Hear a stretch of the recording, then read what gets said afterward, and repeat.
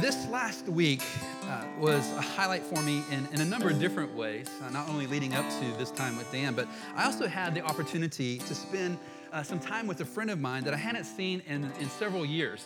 And this is a good friend of mine. It's the kind of friend that you can just see after having been absent from one another for a long time. You pick up exactly where you left off, and you have the ability to go deep. I mean, we weren't talking sports and weather kind of thing. We're talking about the big issues of our life. And I appreciate this friend because he speaks truth to me in a way that I can hear it. But in this conversation, we were talking about some of the struggles and some of the things going on in our life. He said to me, "John, you know I love you, but this is a blind spot in your life." And I had two thoughts. The first thought was, I don't have blind spots in my life. Why is he saying something like this? I know myself better than anyone else does. In fact, I'm the only person who's been with me every step of the way since I was born. I know myself better than anyone does. And so he's just simply mistaken on that. But then the second thought that came right along with that one, or right on the heels of that, is, wait a minute, John, you've been wrong on things before. And you know you've deceived yourself before. And plus, your friend is one of the wisest people you know. And you know that he knows you well. And he speaks into your life and has done so oftentimes in the past. So you should listen to him. And even beyond that, he wants you to become the best version of yourself as you can be, as you follow Jesus. And so I thought, well, maybe I should listen to him. He's seeing a blind spot in my life that I'm not seeing, or I can't see, or maybe I don't want to see. And so that led me to think, as I was driving back home, how do you know you're deceiving yourself? Have you thought about that? If someone were to tell you you're deceived on something, how would you know that? By definition, you don't know that because you've deceived yourself on that. And so in preparation for my talk this week, which is about encouraging one another, and this passage we're going to look at specifically about deception, I thought I'm just going to Google some quotes on this issue of self-deception and see what comes up. And there were plenty of them. I'm just going to show you three of them. Jodi Picoult, who's an author, well-known author, said, "You can fool yourself, you know. You think it's impossible, but it turns out it's the easiest thing of all." What do you think about that? She says it's the easiest thing to fool yourself. The legendary Benjamin Franklin once said, "Who has deceived thee so much as thyself?" In other words, of all the people who live on this planet, and in your history who may have deceived you, is there anyone who deceives you as much as you deceive yourself? And Derek Landy, a modern author, through one of his characters said, "The lies we tell other people are nothing to the lies we tell ourselves." Isn't that interesting? How do you know that you are deceiving yourself? Well, one of the things that you learn as you begin to look into the gospel of Jesus Christ is not only does he introduce you to God, he helps you to understand who God, our Creator, is, but he also, in a very interesting way, through that, introduces us to ourselves. Not that we are our Creator God, but we come to know ourselves in right relationship to God and to ourselves when we get to know God. And one of the ways he does that, my friends, is through the gift of community. As I mentioned just a moment ago, when the gospel is proclaimed, it forms communities of faith who intentionally follow in the footsteps of Jesus and learn to apprentice with him in a new way of being human. And that community of faith is supposed to play a vital role in your own spiritual growth. And so we've been looking this summer at a series called Life Together. We are exploring a new way of being human together. And specifically, we're looking at what we are calling the life together commands of the New Testament. In other words, when a person has taken a step to follow Jesus, what does that look like in relationship to others, and specifically in communities of faith? And you can see listed here just some of those life together commands and instructions we're going to be looking at this summer. But already we have seen this important truth. We are designed to flourish as a part of a true community where we are devoted to one another. In fact, after the resurrection of Jesus, in the very first message that the apostles proclaimed, thousands of people were coming to understand who Jesus was and to believe in him. And so it says that they began to gather together and were devoted to one another. They were devoted to the fellowship of Jesus. And the thinking goes like this. When they learned in the good news of Jesus, how God was devoted to them, it became very natural to become devoted to one another as well. And we've been learning that our default mode should be we instead of me. And that's a tough pill for us to swallow because we're living in 21st century America, and it's just in our DNA to be devoted to me before we. But as we explore the teachings of Jesus and his apostles, we learn that we can't be devoted to me in front of we, but we're designed to be devoted to we instead of me. And so today we're going to be looking at a passage called Encourage One Another. And we're going to be looking at a passage that is very interesting because it's not talking about kind of a Pollyanna approach where you just slap each other on the back and go, you know what, the sun's going to come out tomorrow. Or just keep your chin up. Rather, it's the kind of encouragement that you and I will need as we take steps to follow Jesus, especially when it gets hard. Especially when it begins to cost us something to identify with Jesus. Especially when we might be tempted to turn our backs and ditch our faith. It's the kind of encouragement that we need to continue to follow in the way. And so this is what I know about you. If you are a follower of Jesus, you need this kind of encouragement more than you think you do. And if you think you don't need encouragement, I might just gently suggest to you, maybe you're deceiving yourself. We need the encouragement of one another to continue strong in the Christian faith. And if you're not yet a follower of Jesus, hopefully one of the things that you'll learn as we work through this passage is what does it mean to come to believe in Jesus and then to be part of a community of faith that actually excels at encouraging one another and helping you become the very best version of yourself that you can be as you follow Jesus. And so we're going to look at just 2 verses in this book called Hebrews, and we're going to see how it encourages us to encourage one another. So it begins like this. Here the author says, "Take care, brothers, lest there be in any of you an evil, unbelieving heart, leading you to fall away from the living God." Now, let's understand this passage in context. This was written by someone who was writing to a group of Jewish Christians who were finding it very difficult to follow Jesus. Not only were they receiving pressure from their Jewish friends who didn't believe in Jesus, but they were finding it increasingly difficult to live in a society that was beginning to understand that Christianity wasn't just a sect of Judaism, but it was emerging as its own entity. That is, when people came to believe in Jesus, they were becoming a part of a movement that wasn't recognized by Rome as one of the official religions. Mainly because it required allegiance to Jesus above all else. And in Rome, they wanted you to be allegiant to Jesus. And even though they made an exception to the Jewish faith, Christians were something altogether different. And so he says to them, "Take care, brothers, lest there be in any of you an evil, unbelieving heart, leading you to fall away from the living God." The author is building a case that no matter how hard it gets to follow Jesus, don't give up.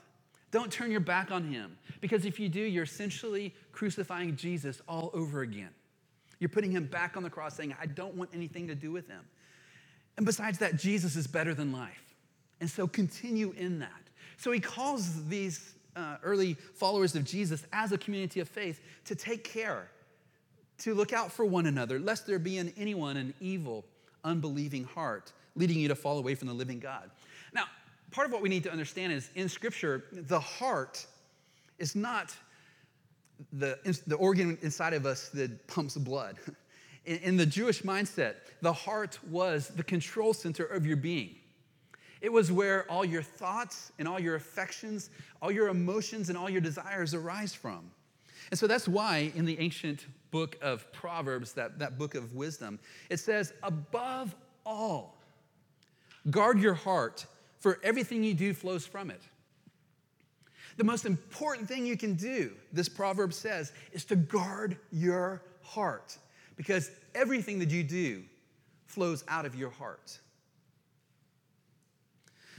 We saw earlier in our service this verse from the prophet Jeremiah. It says, the heart is deceitful above all things and desperately sick. Who can understand it?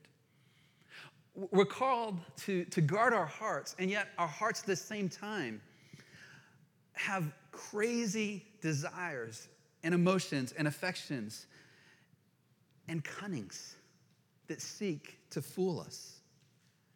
And so the writer here says there's a connection here between an evil, unbelieving heart. And an evil, unbelieving heart is just a way of saying a heart that wants to do what it wants to do, apart from what God wants to do. So be careful, there's not an evil, unbelieving heart within you, leading you away from God kind of heart that leads to a hardened heart. There seems to be like a progression that goes on here. Back to the prophet Jeremiah, in the passage that he talks there, he's encouraging his people at the time to not turn their backs on the Lord and his ways. And if you know anything about the time when Jeremiah ministered, they were doing crazy things. And they were led by their religious leaders to do crazy things. I mean, I'm talking sacrificing their children in fires to the gods of the nations around them. That's how crazy it was going. And so through the prophet Jeremiah, God said, "Consider then and realize how evil and bitter it is for you when you forsake the Lord and have no awe of me." In other words, when our hearts become unbelieving, they begin falling away and they can become hardened. And here is Jeremiah's Old Testament way of saying, consider how evil that is, how bitter it is for you when you turn aside. There's a classic hymn called "Come Thou Fount of Every Blessing." And I think everyone who is a follower of Jesus resonates with these particular lines. In it, the author says, "Prone to wander, Lord, I feel it. Prone to leave the God I love." This was written by a person who was a follower of Jesus who looked at his own life and saw there's this tendency to wander from God. Even though he wants to be with God, to wander away and to leave the God I love. Which you would think is crazy, because if you love God, then why would you want to leave? But they're saying, look, there's something within me that has this drift away. And so, the author that we're looking at here in Hebrews says, take care, brothers and sisters, lest there be in any one of you an evil, unbelieving heart, leading you to fall away from the living God. Now, in our culture, we have this phrase that says, listen to your heart. and it's the stuff of songs, it's the stuff of romantic comedies and things like that. And I can't tell you as a pastor how many conversations I've had of people who said, you know what, I listened to my heart and it got me in big time trouble. I look at my own life and my own history and the times I've listened to my own heart. Our hearts are deceitful, and sometimes they don't have our best interests in mind, which is a wild thing to think about. So the author is saying, you got pressure from the outside to turn away from God, but there's also a pressure within you as well. So take care together as a community of faith and look out for one another. And then this is what he says in verse 13.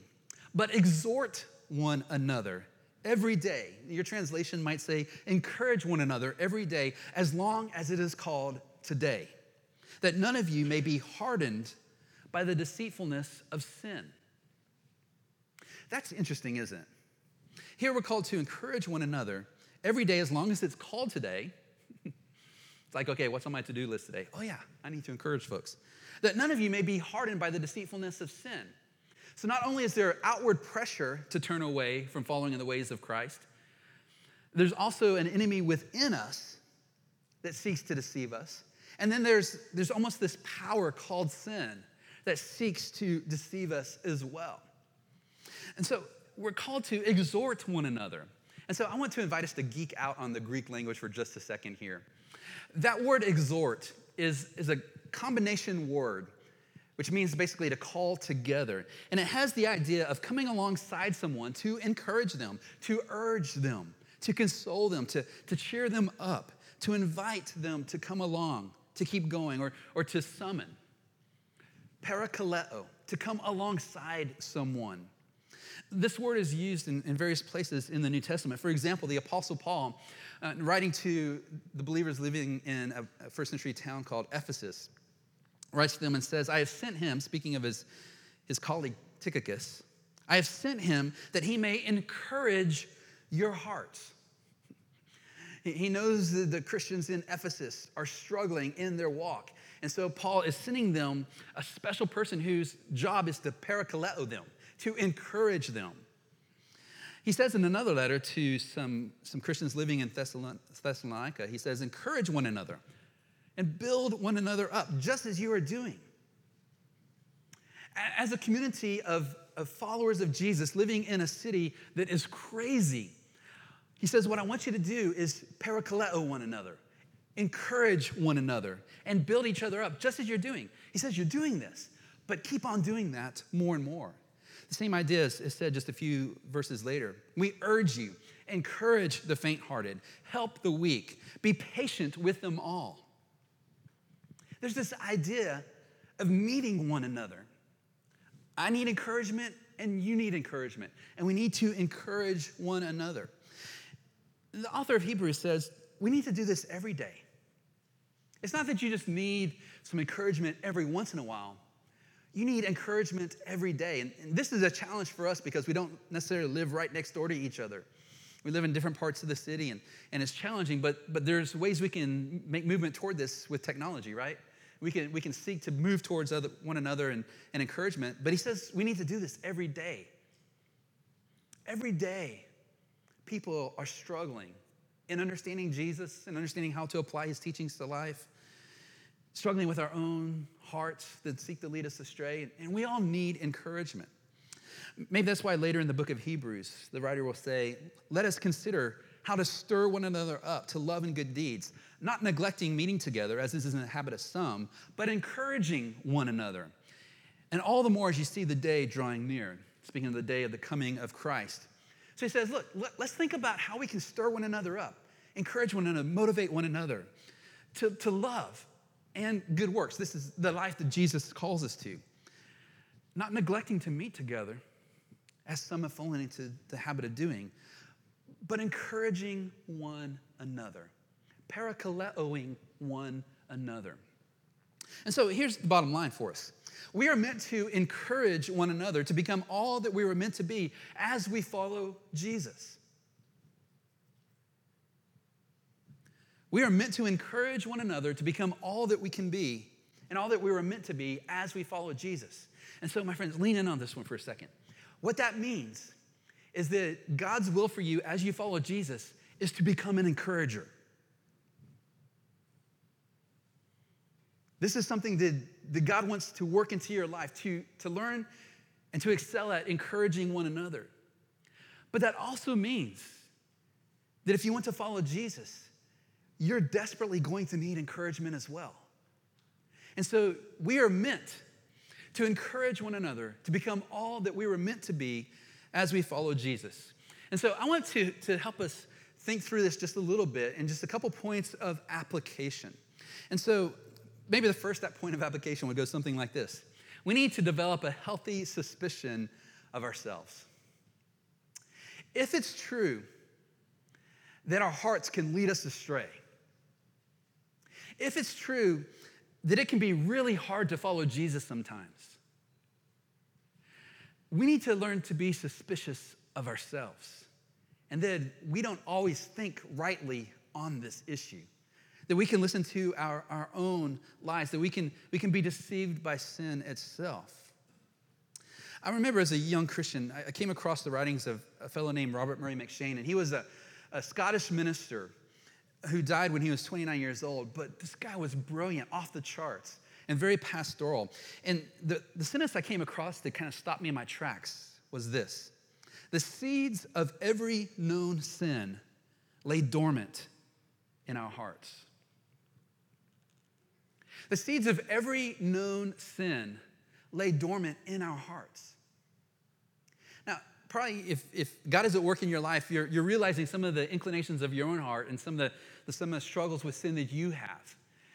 But the temptation is sometimes to look at other people who maybe have different struggles than you and think of yourself as more superior. And what he says here is, look, basically, those seeds, through whatever reason, haven't been watered in your life and come to fruition. But they could. They could very easily do so. I remember hearing a story one time of, this is a man that I just esteem out just beyond measure. His name is Joe Nomis, and he's a pastor in Lookout Mountain, Georgia, and he is one of the most humble people I know. And I remember hearing a story that he told one time of when he was a young minister, hearing an account about another minister that he esteemed highly who committed adultery. And it blew his mind. This older minister had so much influence in his life, and he just couldn't, it rocked his world. How could this man do something like that? And so what he did is he actually got the courage up to write to this older minister who had fallen and say, you've been such a help in my own life, and I saw that this event happened in your life, and I wondered if maybe I could meet with you and just ask you some questions and maybe learn from your mistakes. And the guy said, yeah, sure. And so they got together, and basically this older minister said to him, do you believe that there is enough evil within you to destroy this world 3 times over? And Joe Nomison said his eyes got really big as he thought about the implications of that. And he said, yes. And this minister who had fallen said, well, I didn't. And I say that not because I want us to beat ourselves up about just, we're evil people or something like that. That's not the reason at all. But sometimes, even those of us who've walked with Jesus for a long time can deceive ourselves. We can convince ourselves that life is found apart from following Christ.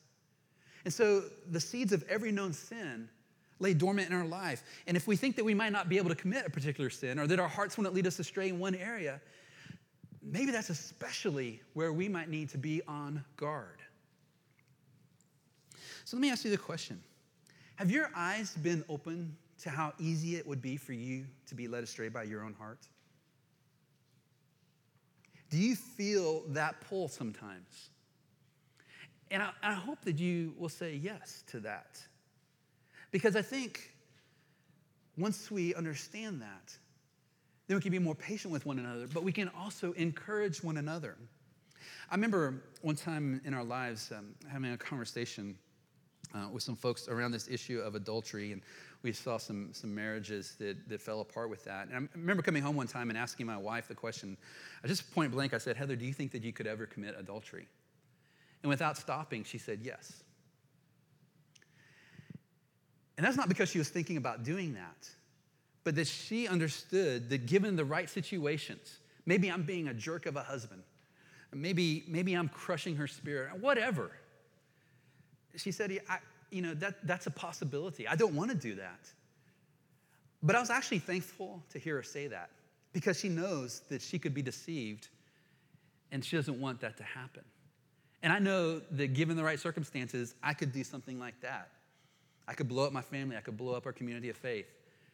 And I don't want to do that. But that's why we need the encouragement of one another. But that encouragement starts in understanding that we can actually deceive ourselves. And that's why the writer to the Hebrews says, you guys need to encourage one another. So we saw from the Apostle John earlier, if we say we have no sin, we deceive ourselves and the truth is not in us. There's an influential writer in my life by the name of Paul Tripp, and he has this book called Instruments in the Redeemer's Hands. And he said this, I think this is really insightful. See what you think about it. We would all like to think that no one knows our hearts better than we do. We would like to believe that others may be self-deceived, but we are not. It's simply not true. Since sin is, in its essence, deceptive, as long as sin lives in our hearts, we will tend to be blind to the true condition of our hearts. But more must be said. Not only will we be blind to our hearts, but we will be blind to our blindness, thinking we see when we really don't. That's the most dangerous place to be in, to be blind to our own blindness. It's actually progress to be able to see that we're blind to our blindness and invite help and encouragement to others. So my friends, develop a healthy suspicion. We don't want you to be paranoid about yourself, but we don't want you to be gullible as well. If what the scriptures say, we are all experts in fooling ourselves, let's just own up to that and that we can deceive ourselves.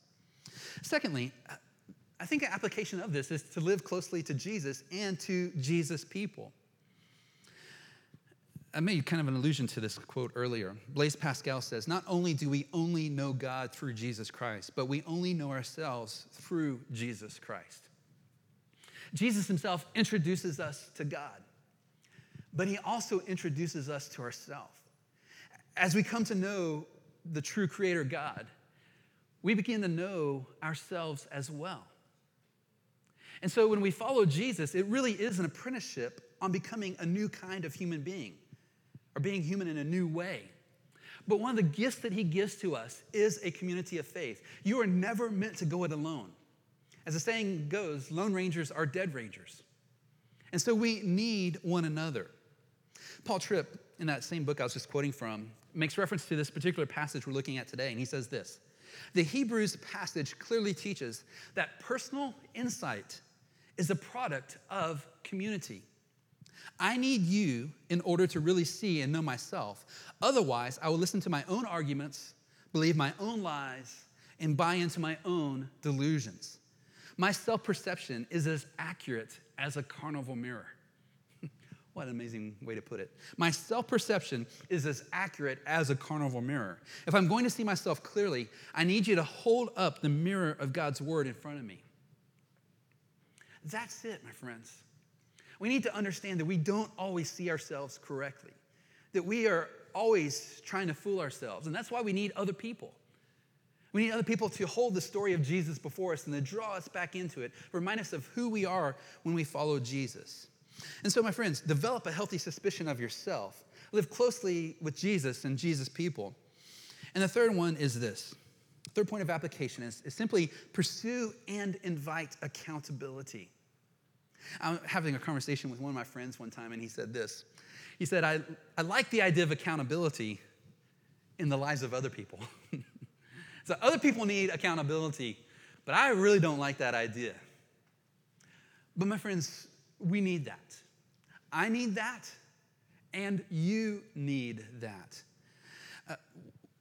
One of the ways that our task force functions here at Mercy Hill Church, and I didn't tell Charlton I was going to say this, is to provide accountability and oversight of me as a pastor here. And I remember one time sharing with our task force last year that I really was kind of hitting this dry space in my own life and finding it kind of hard to get my focus spiritually. And I need that because I'm trying to lead this church and to be an authentic expression of a person who follows Jesus and calling all of us to follow along as well. And I mentioned that. And Charlton, after I gave that indication, I think he texted me or emailed me or something like that. And he asked me some very pointed questions. He's like, is there something going on in your life that you're not telling us about? Which was a great question. And thank God for friends and shepherds like Charlton who was willing to ask me the difficult questions. And so I need accountability, my friends, and so do you as well. Brene Brown, who is an expert in shame and self-image issues, a famous speaker, she has a talk on TED Talks, and she said this one time: we spend too much precious time and energy managing perception and creating carefully edited versions of ourselves to show the world. What do you think about that? We spend far too much time and energy, she says, managing people's perceptions of us, creating carefully edited versions of ourselves to show the world. We just do that. We do that with social media. We do that even without trying. And so when we pursue and invite accountability in our life, what we're doing is we're inviting people to come into our life where we're showing our unedited versions of ourselves, saying, this is where I'm struggling, or this is where I'm not seeing things clearly. Can you help me? Can you pray for me? What questions do I need to be asking myself? How do I need to be reminded of the goodness of God in this situation? There's an account that I affectionately refer to as the cream cheese story. It's an account written by an author who said this. He said, as I sat with my family at a local breakfast establishment, I noticed a finely dressed man at an adjacent table. His Armani suit and stiffly pressed shirt coordinated perfectly with his power tie. His wingtip shoes sparkled from a recent shine. Every hair was in place, including his perfectly groomed mustache. The man sat alone, eating a bagel as he prepared for a meeting. As he reviewed the papers before him, he appeared nervous, glancing frequently at his Rolex watch. It was obvious he had an important meeting ahead. The man stood up, and I watched as he straightened his tie and prepared to leave. Immediately, I noticed a blob of cream cheese attached to his finely groomed mustache. He was about to go into the world dressed in his finest, with cream cheese on his face. I thought of the business meeting he was about to attend. Who would tell him? Should I? What if no one did? I love that picture because I think in many ways, if we apply what we're hearing today, there's ways in which we have cream cheese on our face and we don't know it. My wife said once that a true friend is someone who will tell you if you have teeth or food in your teeth. And I think that's true. That's a good friend who would be willing to tell you that. But what if we don't need encouragement from other people? What if we say, I don't need any kind of accountability? Could it be the case, my friends, that you're walking around with cream cheese on your face and you don't even know it?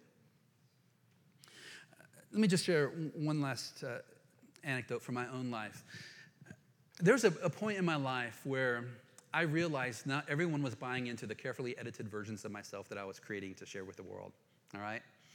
And this was about 10 or 15 years ago, and I came to this point where I'm like, I can't believe everyone's not buying what I'm selling. And it was just one of those moments, and it came in conjunction with me reading a book on humility, which is always dangerous, which is why I gave a copy of that to Dan. But I was reading that, and I saw this cream cheese story, and then I realized I need to ask my wife some hard questions. I need to ask my wife, where are my blind spots? What am I not seeing about myself? Where is there cream cheese on my face? And so when I did that, she said she had two thoughts hit her simultaneously. One thought was, yes, I've been praying for this day to arrive. And the other one was like, oh no, what if I tell him what he's like, where he needs to change, how other people are experiencing him, and he takes it out on me? And so I told my wife, I said, look, I want to hear what you have to say because I know there's cream cheese on my face and I can't see it. I need you to help me see it. So what I want to do is have you think about it and pray about it. I'm going to take you out for dinner, and I want to hear from you, and I'm going to write it down, and I'm not going to critique it. I'm going to take it, and I'm going to think about it and pray about it. So you don't have to worry about me convincing you that this isn't true or justifying myself or trying to convince you of why I'm right and you're wrong. And so she's like, all right. So she's calling friends all around the world saying, I need you to pray for me. And so we had that evening. And she started out by saying, I love this about you, and you're great in this area and stuff like that. But we need to tweak this a little bit here. And this is how other people are experiencing you. And you need to be freed from this. And this is a blind spot in your life. And that was hard to hear. But my friends, let me tell you, I would not be the man I am today if my wife didn't have the courage to speak that truth to me. I look at my own life, and that was a key turning point. Because if you think I'm arrogant now, and I am, if you think I'm a very prideful person now, and I am, you should have seen me 10, 15 years ago. And Jesus has been working on me since then, all right? And part of that is because my wife pointed out where I had cream cheese on my face. And so, my friends, let me just ask you the question. Where is the cream cheese on your face? Do you see it? Do you see the blinders? Do you see where you're fooling yourself?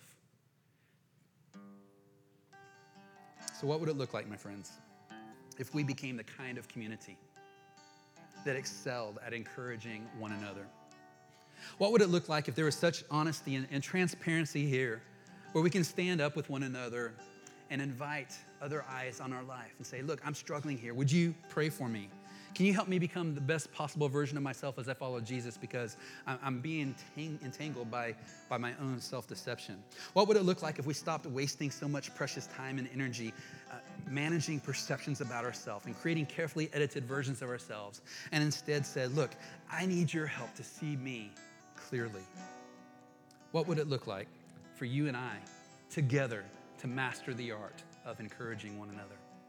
That's where Jesus is calling us. My friends, we are meant to encourage one another to become all that we were meant to be as we follow Jesus.